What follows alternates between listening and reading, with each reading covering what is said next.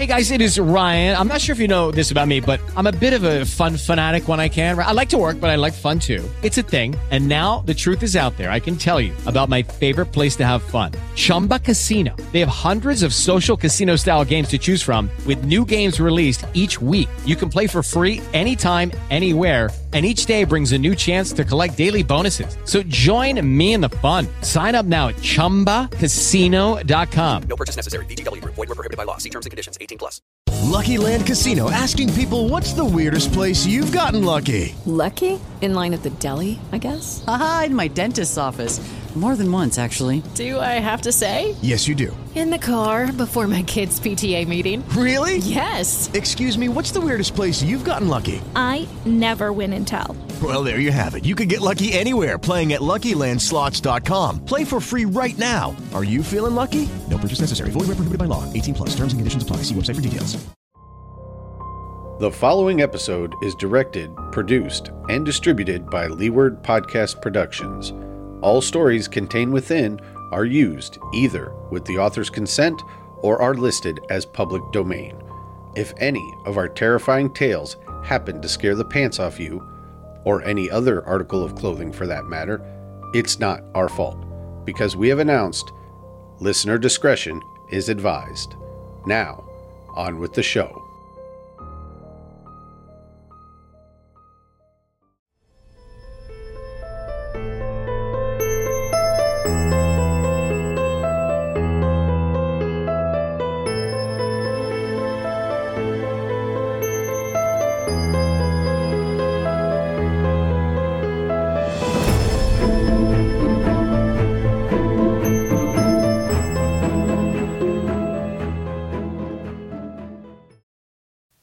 Welcome to Tuck In with MacTavish. I'm your host for today, Nathaniel. Once again, I have to apologize. We were hoping to have MacTavish back in the studio for his show, but it seems he is still missing. I am told that our team of investigators have had some luck finding clues that I hope they will be sharing shortly. Keep an eye on our website at leewardpodcasting.com or on our social media, where I will be sharing any details that come our way. That being said, for tonight's tantalizing tale, we will be telling The Spectre Bride by William Harrison Ainsworth. So while you tuck in and prepare yourself, here is a brief word from our sponsor. Leeward Podcast Productions proudly presents the True Crime Family, Chronicles of Crime. Join the family as they perform deep dives into the background, catalyst events, the crime and its aftermath, from the infamous and notorious to the little known and rarely mentioned.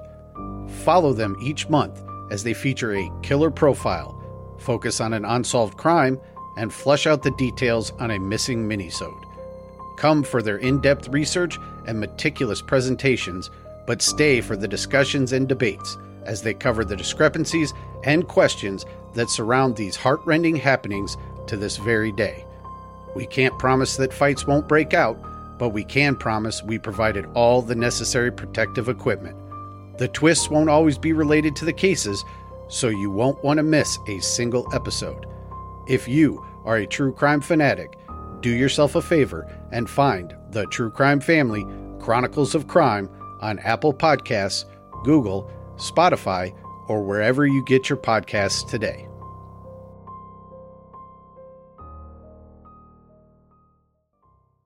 And now, back to our show. The castle at Herrenswolf, at the close of the year 1655, was the resort of fashion and gaiety. The baron of that name was the most powerful nobleman in Germany, and equally celebrated for the patriotic achievements of his sons and the beauty of his only daughter. The estate at Herrenswolf, which was situated in the center of the Black Forest, had been given to one of his ancestors by the gratitude of the nation, and descended, with other hereditary possessions, to the family of the present owner. It was a castellated Gothic mansion built according to the fashion of the times in the grandest style of architecture, and consisted principally of dark, winding corridors and vaulted tapestry rooms, magnificent indeed in their size, but ill-suited to the private comfort from the very circumstance of their dreary magnitude.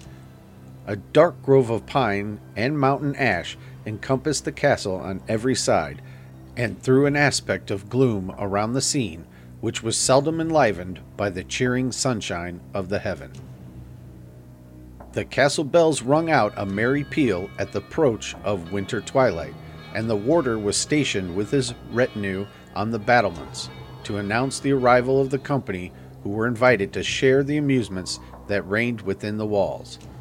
The Lady Clotilda, the Baron's only daughter, had but just attained her 17th year, and a brilliant assembly was invited to celebrate her birthday. The large vaulted apartments were thrown open for the reception of the numerous guests, and the gaiety of the evening had scarcely commenced when the clock from the dungeon tower was heard to strike with unusual solemnity, and on the instant a tall stranger, arrayed in a deep suit of black, made his appearance in the ballroom. He bowed courteously on every side, but was received by all with the strictest reserve. No one knew who he was or whence he came, but it was evident from his appearance that he was a nobleman of the first rank, and through his introduction was accepted with distrust. He was treated by all with respect. He addressed himself particularly to the daughter of the Baron, and was so intelligent in his remarks, so lively in his sallies, and so fascinating in his address, that he quickly interested the feelings of his young and sensitive auditor. In fine, after some hesitation on the part of the host, who, with the rest of the company, was able to approach the stranger with indifference, he was requested to remain a few days in the castle, an invitation which was cheerfully accepted. The dead of night drew on, and when all had retired to rest, the dull, heavy bell was heard swinging to and fro in the great tower, though there was scarcely a breath to move the forest trees. Many of the guests, when they met the next morning at the breakfast table, averred that there had been sounds as of the most heavenly music, while all persisted in affirming that they had heard awful noises proceeding, as it seemed, from the apartment which the stranger at the time occupied.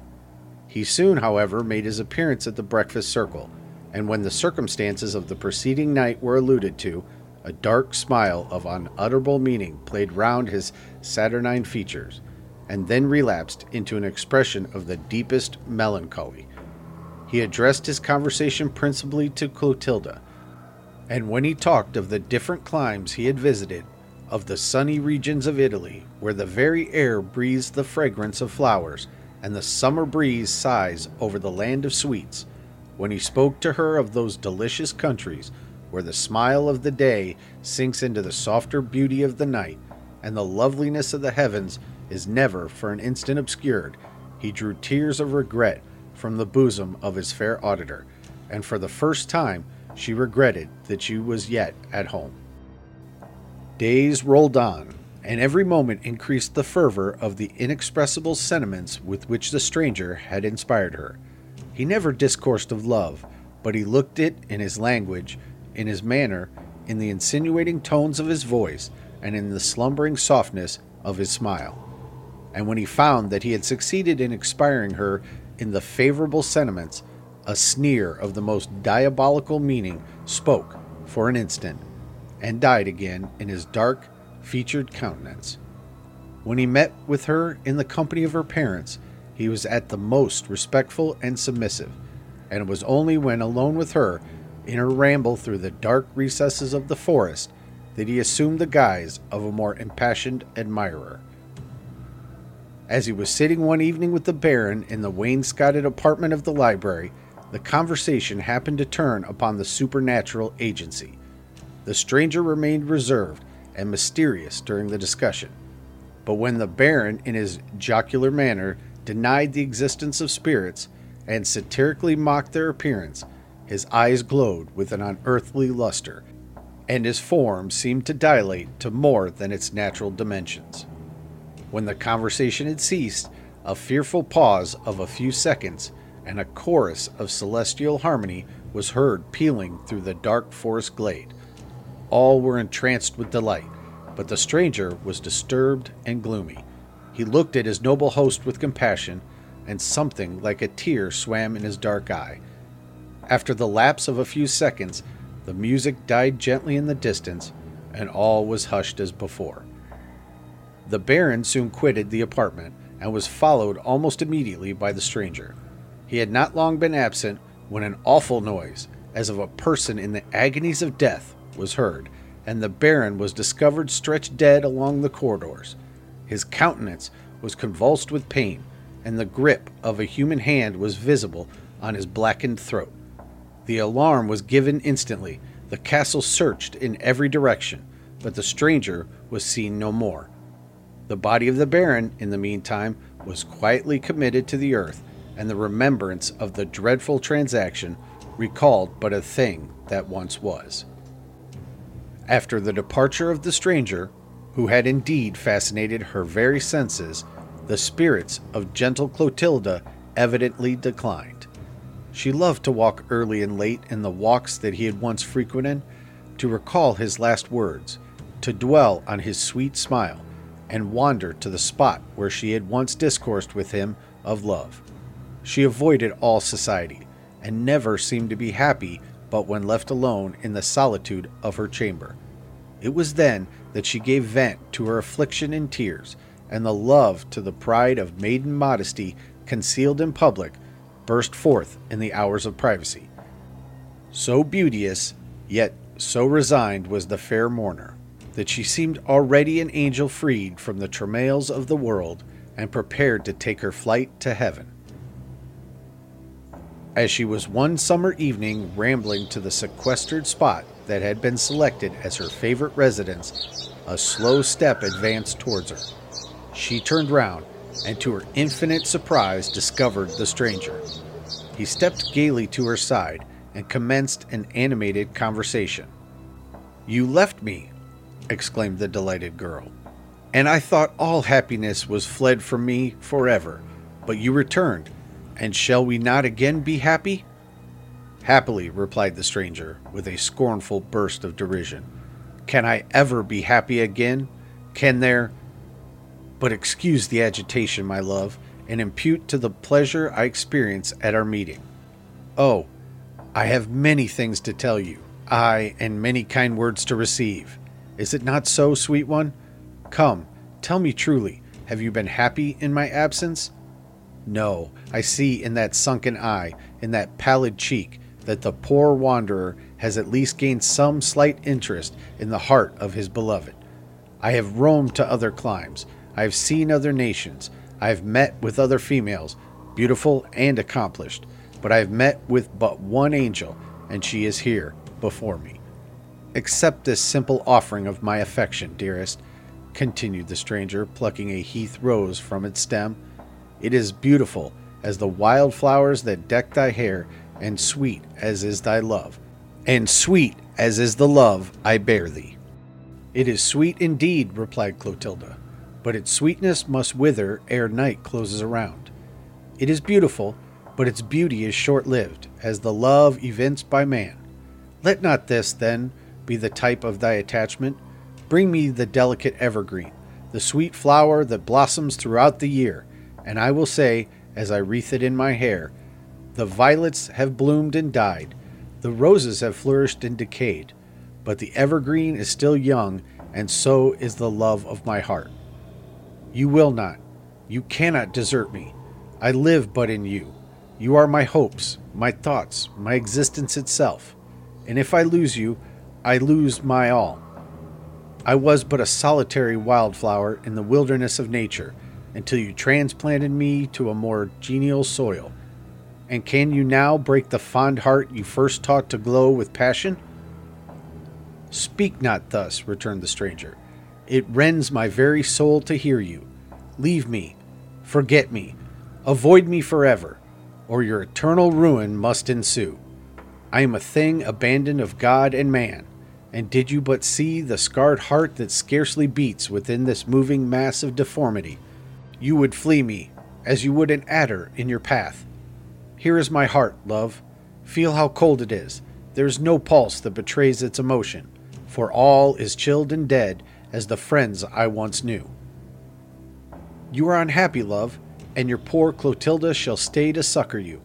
Think not I can abandon you in your misfortunes. No, I will wander with thee through the wide world, and be thy servant, thy slave, if thou wilt have it so. I will shield thee from the night winds, that they blow not too rough on thy unprotected head. I will defend thee from the tempest that howls around, and through the cold world may devote thy name to scorn. Though friends may fall off, and associates wither in the grave, thou shalt be the one fond heart who shall love thee better in thy misfortune, and cherish thee, bless thee still. She ceased, and her blue eyes swam in tears, as she turned it glistening with affection towards the stranger. He averted his head from her gaze, and a scornful sneer of the darkest, the deadliest malice passed over his fine countenance. In an instant, the expression subsided. His fixed, glassy eye resumed its unearthly chilliness, and he turned once again to his companion. "It is the hour of sunset," he exclaimed, "the soft, the beauteous hour, when the hearts of lovers are happy, and nature smiles in unison with their feelings. But to me it will smile no longer. Ere the morrow dawns, I shall very far from the house of my beloved, from the scenes where my heart is enshrined, as in a sepulchre. But must I leave thee, dearest flower of the wilderness, to be the sport of a whirlwind, the prey of the mountain blast?" "No, we shall not part," replied the impassioned girl. "Where thou goest will I go. Thy home shall be my home, and thy God shall be my God." "Swear it," resumed the stranger, wildly grasping her by the hand. "Swear to the fearful oath I shall dictate." He then desired her to kneel, and holding his right hand in a menacing attitude toward the heaven, and throwing back his dark raven locks, exclaimed in a strain of bitter imprecation with the ghastly smile of an incarnate fiend, "May the curses of an offended God," he cried, "haunt thee, cling to thee forever, in the tempest and in the calm, in the day and in the night, in sickness and in sorrow, in life and in death, shouldst thou swerve from the promise thou hast made to be mine. May the dark spirits of the damned howl in thine ear the accursed chorus of fiends. May the air rack thy bosom with the quenchless flames of hell. May thy soul be as the lazar house of corruption, where the ghost of departed pleasure sits enshrined, as in the grave, where the 100-headed worm never dies, where the fire is never extinguished. May a spirit of evil lord it over thy brow, and proclaim, as thou passest by, this is the abandon of God and man. May fearful specters haunt thee in the night season. May thy dearest friends drop day by day into the grave, and curse thee with their dying breath. May all that is most horrible in human nature, more solemn than language can frame, or lips can utter, may this, and more than this, be thy eternal portion, shouldst thou violate the oath thou hast taken." He ceased. Hardly knowing what she did, the terrified girl acceded to this awful adjuration, and promised eternal fealty to him who was henceforth to be her lord. "Spirits of the damned, I thank thee for thine assistance," shouted the stranger. "I have wooed my fair bride bravely. She is mine, mine forever. Aye, body and soul both mine, mine in life and mine in death." "What, in tears, my sweet one, ere yet the honeymoon is past? Why, indeed, thou hast cause for weeping. But when next we meet, we shall meet to sign the nuptial bond." He then imprinted a cold salute on the cheek of his young bride, and softening down the unutterable horrors of his countenance, requested her to meet him at 8 o'clock on the ensuing evening in the chapel adjoining the castle Hernswolf. She turned round to him with a burning sigh, as if to implore protection from himself, but the stranger was gone. On entering the castle, she was observed to be impressed with the deepest melancholy. Her relations vainly endeavored to ascertain the cause of her uneasiness, but the tremendous oath she had sworn completely paralyzed her faculties, and she was fearful of betraying herself by even the slightest intonation of her voice, or the least variable expression of her countenance. When the evening was concluded, the family retired to rest, but Clotilda, who was unable to take repose from the restlessness of her disposition, requested to remain alone in the library that adjoined her apartment. All was now deep midnight. Every domestic had long since retired to rest, and the only sound that could be distinguished was the sullen howl of the Bane dog as he bayed. With the waning moon, Clotilda remained in the library in an attitude of deep meditation. The lamp that burned on the table where she sat was dying away, and the lower end of the apartment was already more than half obscured. The clock from the northern angle of the castle tolled out the hour of 12, and the sound echoed dismally in the solemn stillness of the night. Suddenly, the oaken door at the further end of the room was gently lifted on its latch, and a bloodless figure, apparelled in the habiliments of the grave, advanced slowly up the apartment. No sound heralded its approach, as it moved with noiseless steps to the table where the lady was stationed. She did not at first perceive it, till she felt a death-cold hand fast grasped in her own, and heard a solemn voice whisper in her ear, "Clotilda." She looked up. A dark figure was standing beside her. She endeavored to scream, but her voice was unequal to the exertion. Her eyes were fixed, as if by magic, on the form which slowly removed the garb that concealed its countenance, and disclosed the livid eyes and skeleton shape of her father. It seemed to gaze on her with pity and regret, and mournfully exclaimed, "Clotilda, the dresses and the servants are ready. The church bell has tolled, and the priest is at the altar. But where is the bride? There is room for her in the grave, and tomorrow shall she be with me." "Tomorrow?" faltered out the distracted girl. "The spirits of hell shall have registered it, and tomorrow must the bond be cancelled." The figure ceased, slowly retired, and was soon lost in the obscurity of distance. The evening arrived, and already as the hall clock struck 8, Clotilda was on the road to the chapel. It was a dark, gloomy night. Thick masses of dun clouds sailed across the firmament, and the roar of the winter wind echoed awfully through the forest trees. She reached the appointed place. A figure was waiting for her. It advanced, and discovered the features of the stranger. "Why, this is well, my bride," he exclaimed with a sneer, "and well will I repay thy fondness. Follow me." They proceeded together in silence through the winding avenue of the chapel, until they reached the adjoining cemetery. Here they paused for an instant, and the stranger, in a softened tone, said, "But 1 hour more, and the struggle will be over." And yet this heart of incarnate malice can feel, when it devotes to so young, so pure a spirit to the grave. "But it must be," he proceeded, as the memory of her past love rushed on her mind. "For the fiend who I obey has so willed it. Poor girl, I am leading thee indeed to our nuptials, but the priest will be death. Thy parents the mouldering skeletons that rot in heaps around, and the witness to our union the lazy worms that revel on the curious bones of the dead. Come, my young bride, the priest is impatient for his victim." As they proceeded, a dim blue light moved swiftly before them, and displayed at the extremity of the churchyard the portals of the vault. It was open, and they entered in silence. The hollow wind came rushing through the gloomy abode of the dead, and on every side were piled the mouldering remnants of coffins, which dropped piece by piece upon the damp mud. Every step they took was on a dead body, and the bleached bones rattled horribly beneath their feet.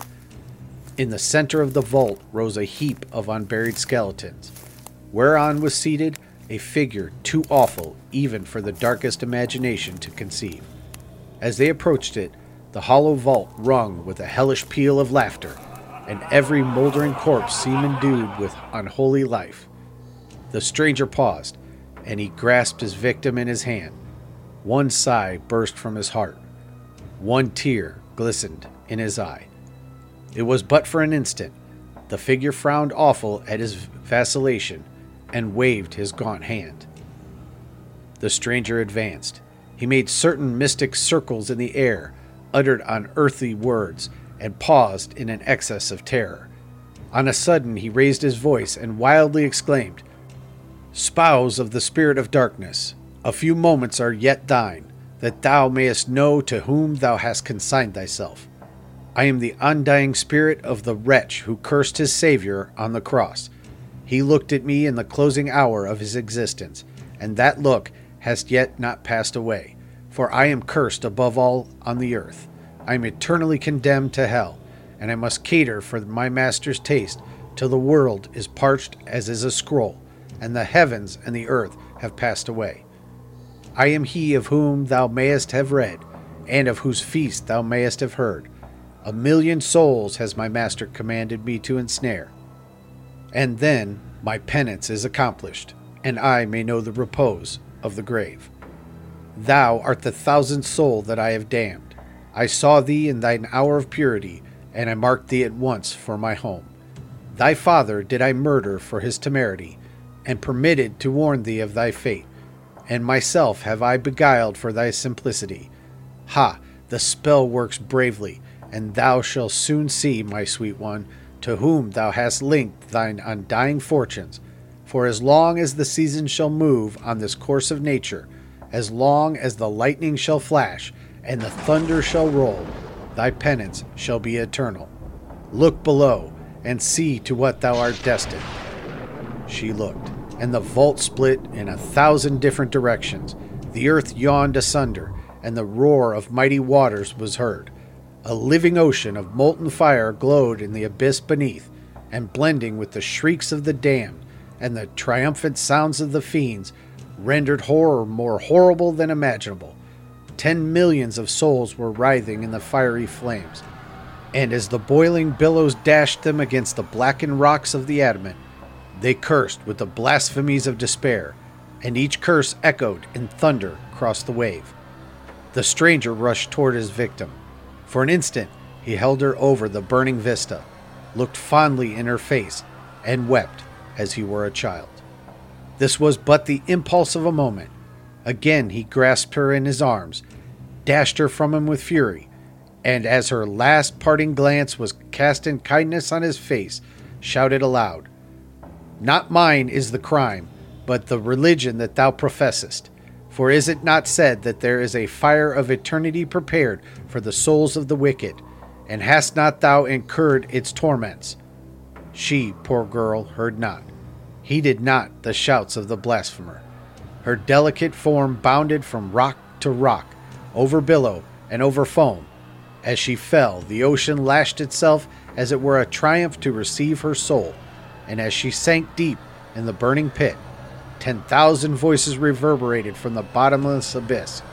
"Spirit of evil, here indeed is an eternity of torments prepared for thee, for here the worm never dies, and the fire is never quenched."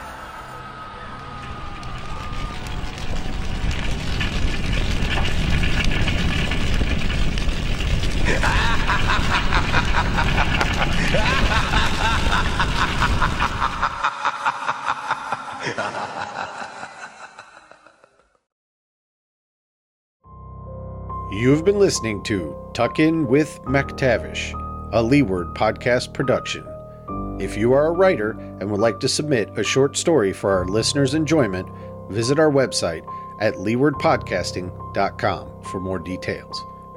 We love to hear from any and all of our listeners.